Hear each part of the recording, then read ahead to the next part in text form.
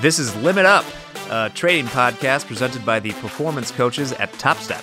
We discuss futures, forex, stocks, options, history, trading psychology. Basically, if you can trade it, we'll try our best to make sense of it. Now, on to the show.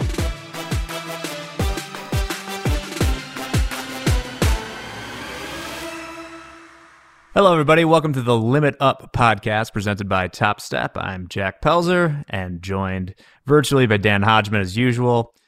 Dan, how's it going? Oh, it's going good, Jack. I'm sitting here. The sun is shining. The skies are blue. What can I complain about, really?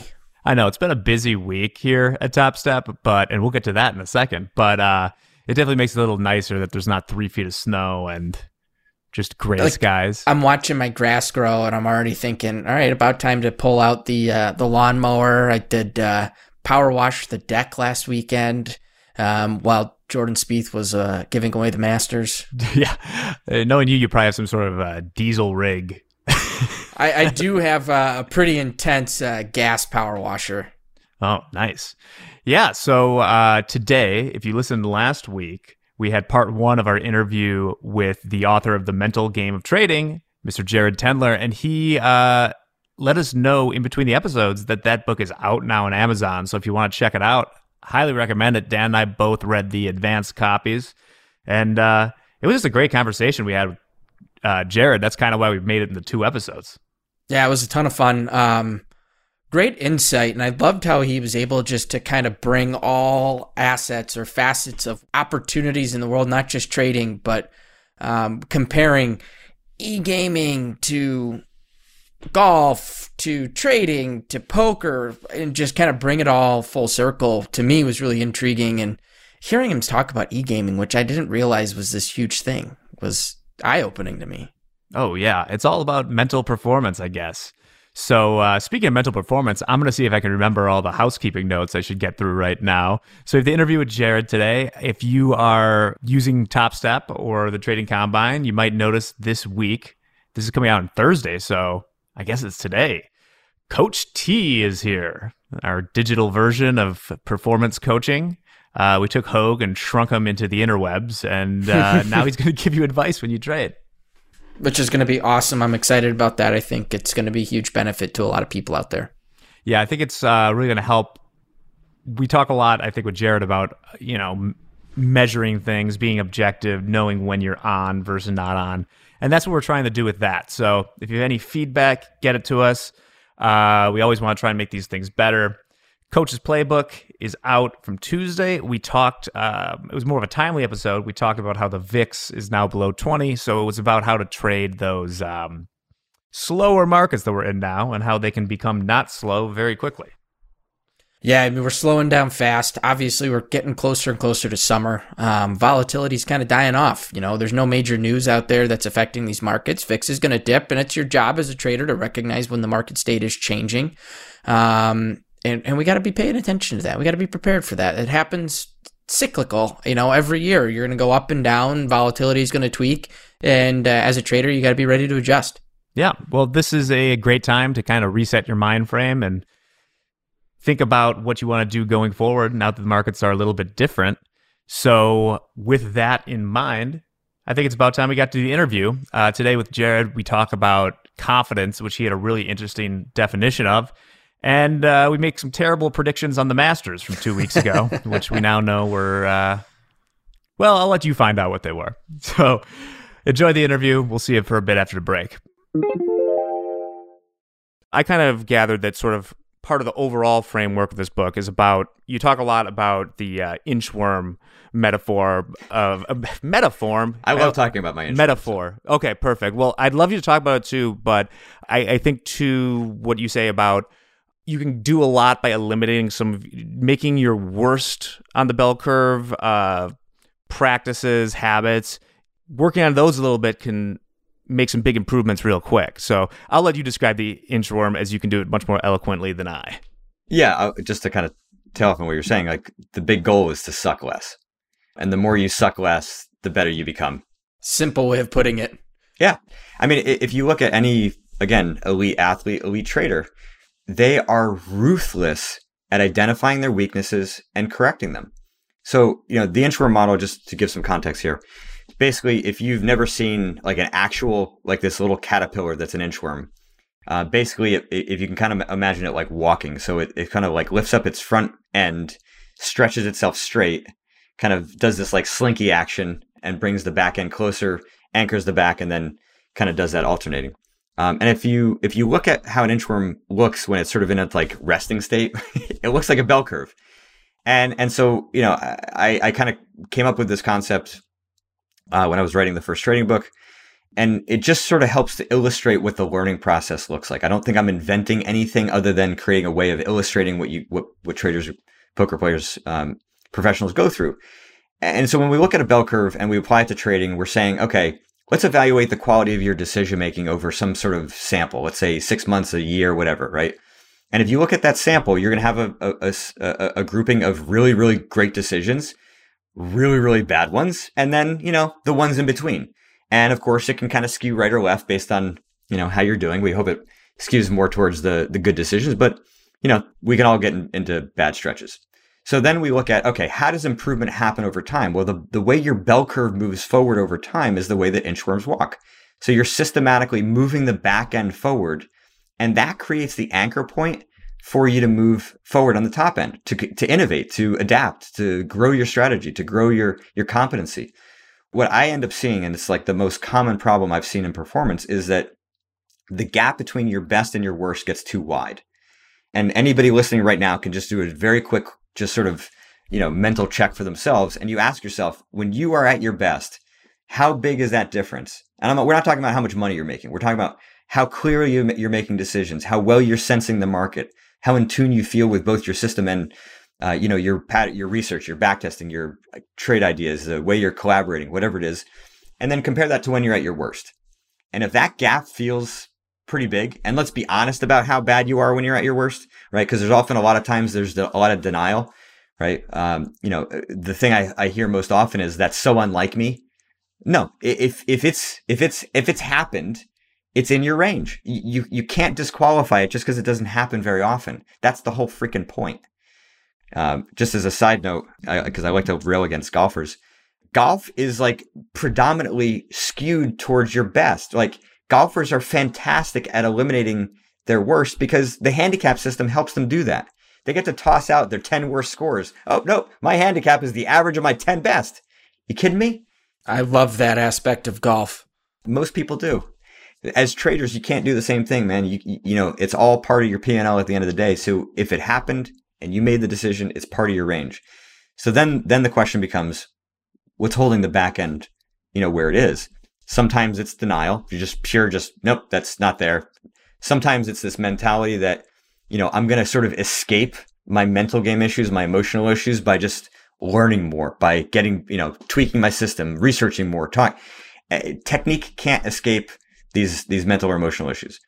Another mentality is they're just kind of like mired in them. They don't know what to do. They don't know where to go. They get advice and it's sort of seemingly simple, like what I got. And, the advice can help, right? It's not bad, but if it doesn't get deep enough into these actual performance flaws, then you end up with that back end of your range sort of stuck in place. And you do this like, military commando style where you're just like dragging yourself forward and yet that range sort of exists that way. So to me, one of the biggest things that anybody listening to this can do is to just start listing out your mistakes, right? And beginning to ask yourself why they happen and how you can start fixing them permanently, not just temporarily. And if there's a lot of emotion at play at those times, right, then it's going to be more complicated to get through. But, that's really what the book is designed to do, is to help you sort of wade through all of the surface level, information so that you can identify what those performance flaws are and devise a strategy to fix it and move that back end forward.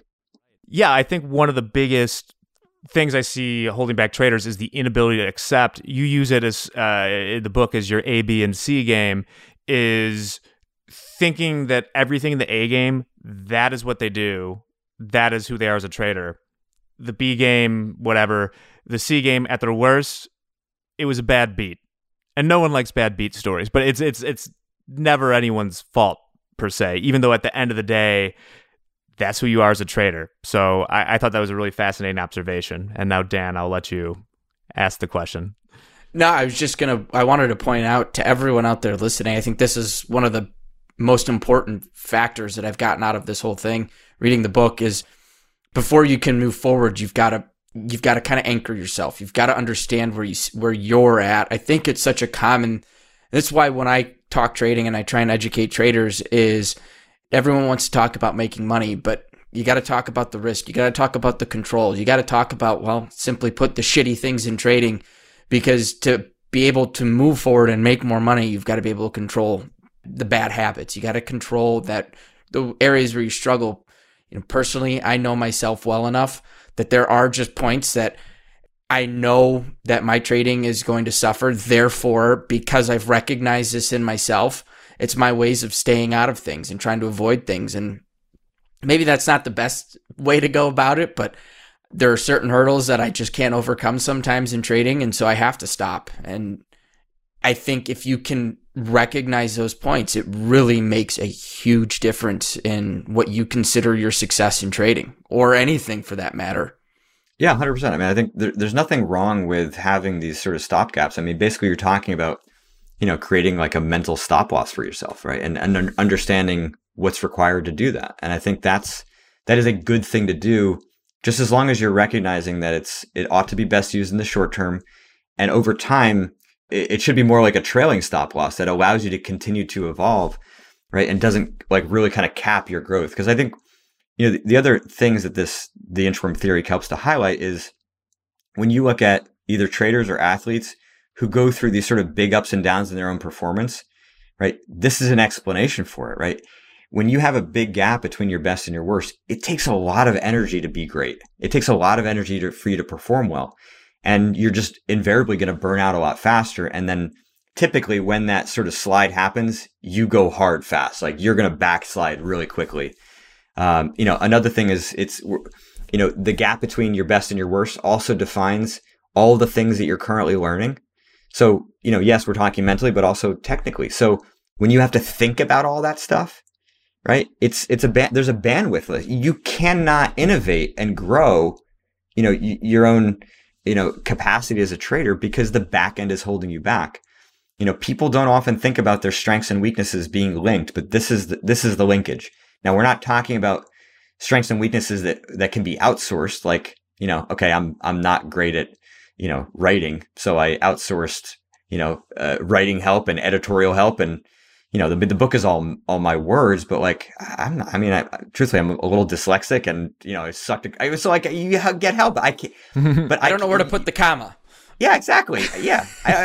We were talking earlier about errors that I just found again. So you outsource some things, but there are a set of things you cannot outsource. I can't outsource somebody to do this interview for me. I can't outsource somebody to do my coaching for me, just like you can't outsource somebody to trade for you. So when you've got these trailing edges, you've got to consistently be identifying what's causing them and working to upgrade it so that your mental stop loss grows higher. Jared, I thought since we discussed fear and greed, which, are generally perceived as more negative on that, we could talk a little bit about confidence here towards it. And I had a passage I wanted to read, if it's cool with you, that I think was really interesting about confidence. It says, being confident that you can make money doesn't mean you will, just as lacking confidence doesn't mean you won't. You need to be competent as a trader more than you need to be confident. Regardless of how you feel about your ability, after a large enough sample, your results tell the real story. I thought that really kind of struck a chord with me. Brilliant writing. Yeah, it was brilliant writing, but now you said that maybe they're your words. So I was wondering if you could talk a little bit about how you see confidence, because so many people come to us and they say, I want to be more confident as a trader. Is that a goal into itself? Yeah. No, that should not be the goal. That should not be the goal. I mean, well, I guess I should qualify that. If you're a really good trader and your confidence is the thing that's holding you back from, sizing up or, taking trades that may be a little bit kind of outside of your purview and comfort level, then yeah, that's a problem and you need to get more confident, right? Which at that point, you're really just believing in the things you already know. I mean, so But like confidence in and of itself should not be the aim. I mean, I think there's a large myth in Western society that says like confidence is the thing that we should be after, and that confidence is the be all end all, right? You need to be good as a trader. I mean, I could conceivably be a lot more confident than some of the listeners, and yet, I mean, neither of you two would have any reason to bet on me. So, what are we doing here? I mean, but that's the thing, is like confidence sells, confidence feels good, and of course you want to feel that way. But I'll tell you what feels a lot better. It feels really good to be competent. It feels really good to know what the hell you're doing, and to have money, just sort of flow from that, come from that. It's a different sort of ethic. So no, I mean, if we look at what confidence is, just like functionally, confidence is just simply your perception of your own skill set. That's it. So when you're overconfident, you're believing that your skill set is more capable than it actually is. And when you're underconfident, you think less of your skill set than what it actually is. And there's a very kind of brilliant example with these performance flaws called the Dunning-Kruger effect. And the Dunning-Kruger effect says that people who are underskilled, right? They're very weak. We'll call these the American Idol contestants. Sure. They're so unskilled, they have no idea how bad they are. Okay. And I mean, this is what defines poker fish, right? There's a line of people wanting to play against those players. And, unfortunately, there's a number of your listeners who are in this category too, who are probably in denial right now as I'm saying this, that they're one of those people, but you are. So it's because you're so underskilled, you don't even know how to evaluate your own skill. Okay. I was this way when I wrote my first poker book. Okay. I didn't know that I was not qualified to hire an editor. And what did I get? I got a boatload of problems. Okay. And then on the flip side, just to finish up the Dunning-Kruger, on the flip side, you have people who actually are underconfident, but they're underconfident because they falsely assume that what they know is not really that special, that everybody just knows it. It's like, every trader in the world knows X. Like, no, they don't. No, I can promise you they don't. They do not. Right. And so, again, we're talking about perception. So yes, in an ideal world, your perception and your skill would be aligned, but that's not like really possible, because in the short term, right, it's impossible to know exactly what your skill set is. So if we were to scale it, like 0 is like no confidence, 100 would be like, ravingly overconfident, and 50 was this like theoretical ideal. I think 51 is the right number. Right. I want you to be just a tiny bit overconfident. That suggests that, okay, I have a bit more capacity here, and let's let the market find out, exactly where I stand, rather than being, perfectly accurate. I think that's just the greatest way to put this, is because so often you do see, especially with newer traders, is that they're way overconfident. Hey, I've been paper trading this for 3 months and I've only made money every single day. And I'm a pretty blunt and honest person. I was a sergeant in the Marine Corps. I have no problem telling someone how it is. And that's usually the first thing I say to them. I was like, well, you got to get knocked down a peg. You got to back it off a little bit, because it's going to be your demise coming in that confident. So here's how I would frame it. I mean, I don't mind your sergeant just like, strip him down and punch him in the face kind of mentality. I'm all for that. So I tend to kind of go in the side door and say, okay, so basically your fundamental flaw in thinking that, 3 weeks, 3 months, whatever it is of paper trading successfully, you think that equates to like live performance, so to speak. That is a fundamental performance flaw, because you're equating these two environments as being equal. That is not true. They're not the same, and they never will be.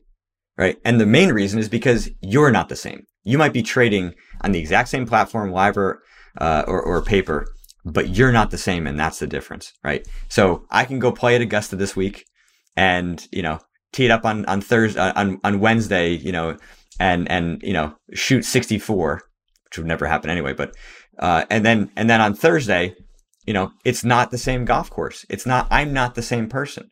Okay, so it's not the same. It's a fundamental performance flaw to equate those environments as being the same. That's amazing. All right, you brought up Augusta. I'd be remiss if I didn't ask anything about it. we're a couple of days away from well, if the day this comes out, we just opened up. On keeping it kind of on track here, Jordan Spieth, he's struggled the last 3 years. The psychology with what he's done in the last couple of weeks, winning on Sunday, how does that, what is a guy like that going through to get to this level, get himself back on track where he's winning tournaments again? I mean, he's going through hell. I mean, it's like anybody who's been at a high level and has crashed, or a relatively high level for them and then crashed. I mean, it is not fun. But if he has done it right, and I've not, had the purview of understanding what's going on, what he's found, but if he does it right, then he should have a new bottom, right? His suck less back end range should be higher than it was before. I mean, if you've tracked his career at all, you know that Jordan didn't really fail until this period, right? Junior golf, college golf, professional golf, it was just, yeah. We'll call it, the parabolic move, right? That neck really stretched out on that inchworm fast. 100%. And we look at NFL GMs, they are really reticent about drafting quarterbacks that haven't failed. And we've seen a litany of guys that, dominated in high school and college and then just totally crash in the NFL because they don't know how to go through pain. They don't know how to suffer. They don't know how to fail. They don't know how to lose and to be able to work themselves through it. So yeah, I think Jordan had to spend, I guess we're talking 3 years roughly of mired in this sort of downswing and having to figure out through probably a lot of soul searching. I'm sure there was, a decent amount of mental stuff and as well technical stuff, because I know that he tried to get longer. And so, sometimes that can kind of mess with you as you try to expand the front end without the back end being tight. You can cause yourself to kind of trip over yourself. So yeah, I think it's really cool. It'll be interesting to see what he brings this week. Augusta is a special place. So the guys that have been able to kind of find out how to win on that golf course in those conditions, he certainly has an advantage over the field. But I think, it'll be a test to see, how much overconfidence he has, because if you look at last year with Bryson, I say last year, it was 8 months ago, 7 months ago. Yeah. With Bryson saying, Augusta was a par 67, that got shoved in his face pretty quickly, and I was not too upset to see it. I think that's something that a lot of traders go through too. They come out the gates. Jack and I've said this multiple times. Traders, the first year is usually their best year, and then they kind of get knocked down a little bit. They got to work back in pace there, and I think Jordan Spieth is kind of a synonym to that aspect. Came out really strong, had to get knocked down, get stretched out a little bit, and then kind of re-anchor. And I think a lot of traders go through that.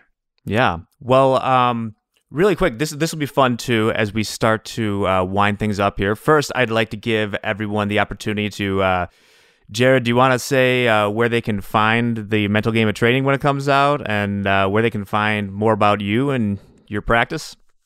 Yeah, so the book will be available pretty much everywhere where you buy books, audiobook, ebook, softcover. Barber's Bookstore, Barnes & Noble. Whatever it takes, man. I'm gonna spread this thing out. If it's not successful, it's not because people didn't know about it or didn't have the opportunity to try it out. You're taking your own advice. Yeah, man. Exactly. You gotta make things happen. But I, at the time of this release, the ebook and the audiobook may not be out yet. It's just sort of, quality control stuff with Amazon and those retailers. And then about me, my website is jaredtendler.com. I'm pretty active on Twitter, at Jared Tendler.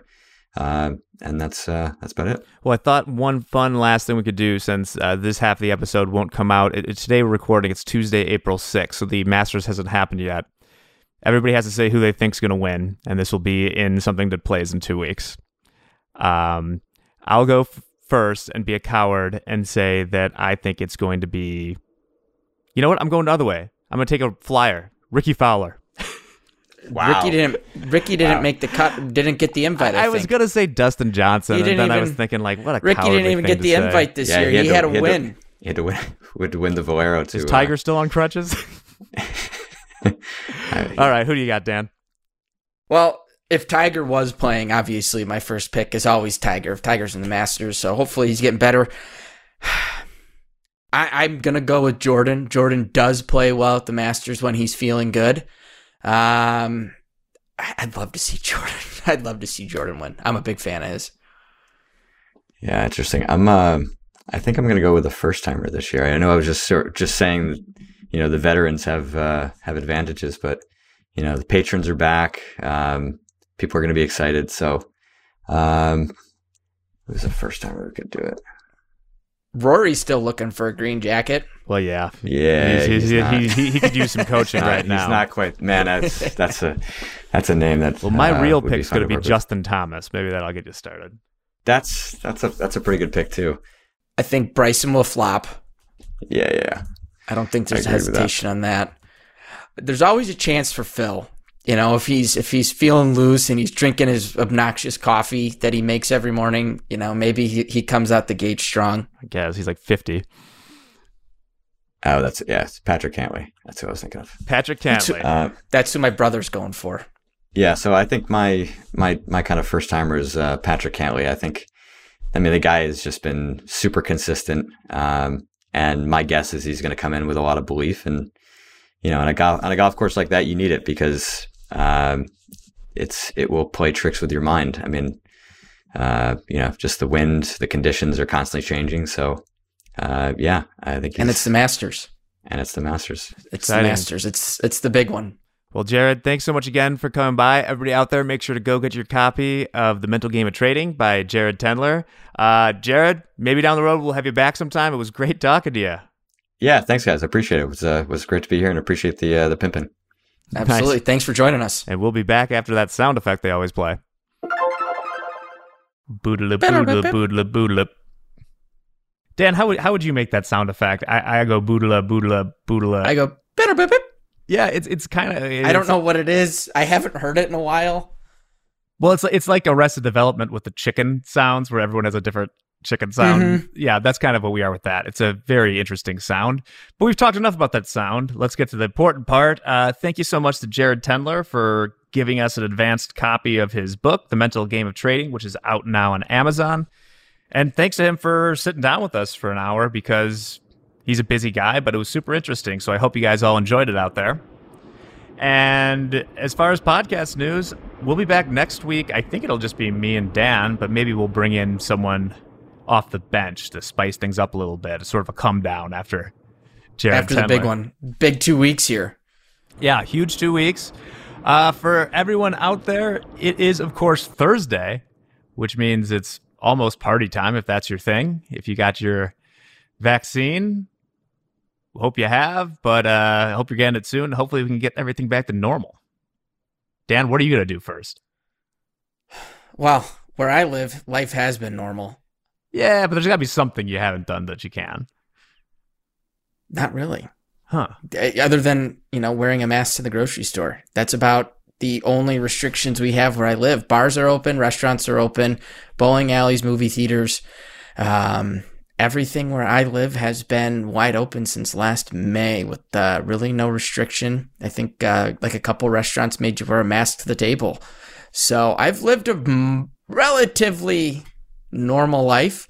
But the plus side, my sister's moving home with my niece and nephew back from the East Coast. Her and her husband are moving here. So that's kind of the light at the end of the tunnel for me is having my niece and nephew at home.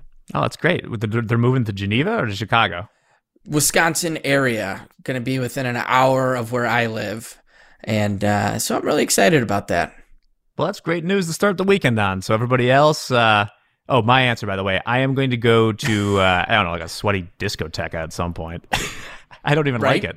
I don't even like it. But I want to go to a rave. I want to go to a mosh pit at a heavy metal concert. Yeah, we'll invite you all to our Trader Rave at some point. Expect that invitation in the mail. But in the meantime, have a great weekend. And as we are like to say, namaste and trade well. Limit Up is presented by Top Step and produced by Dante32.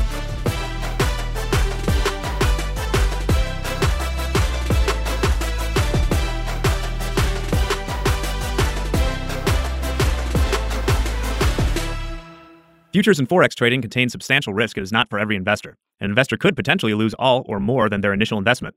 Risk capital is money that can be lost without jeopardizing one's financial security or lifestyle. Only risk capital should be used for trading, and only those with sufficient risk capital should consider trading. Past performance is not necessarily indicative of future results.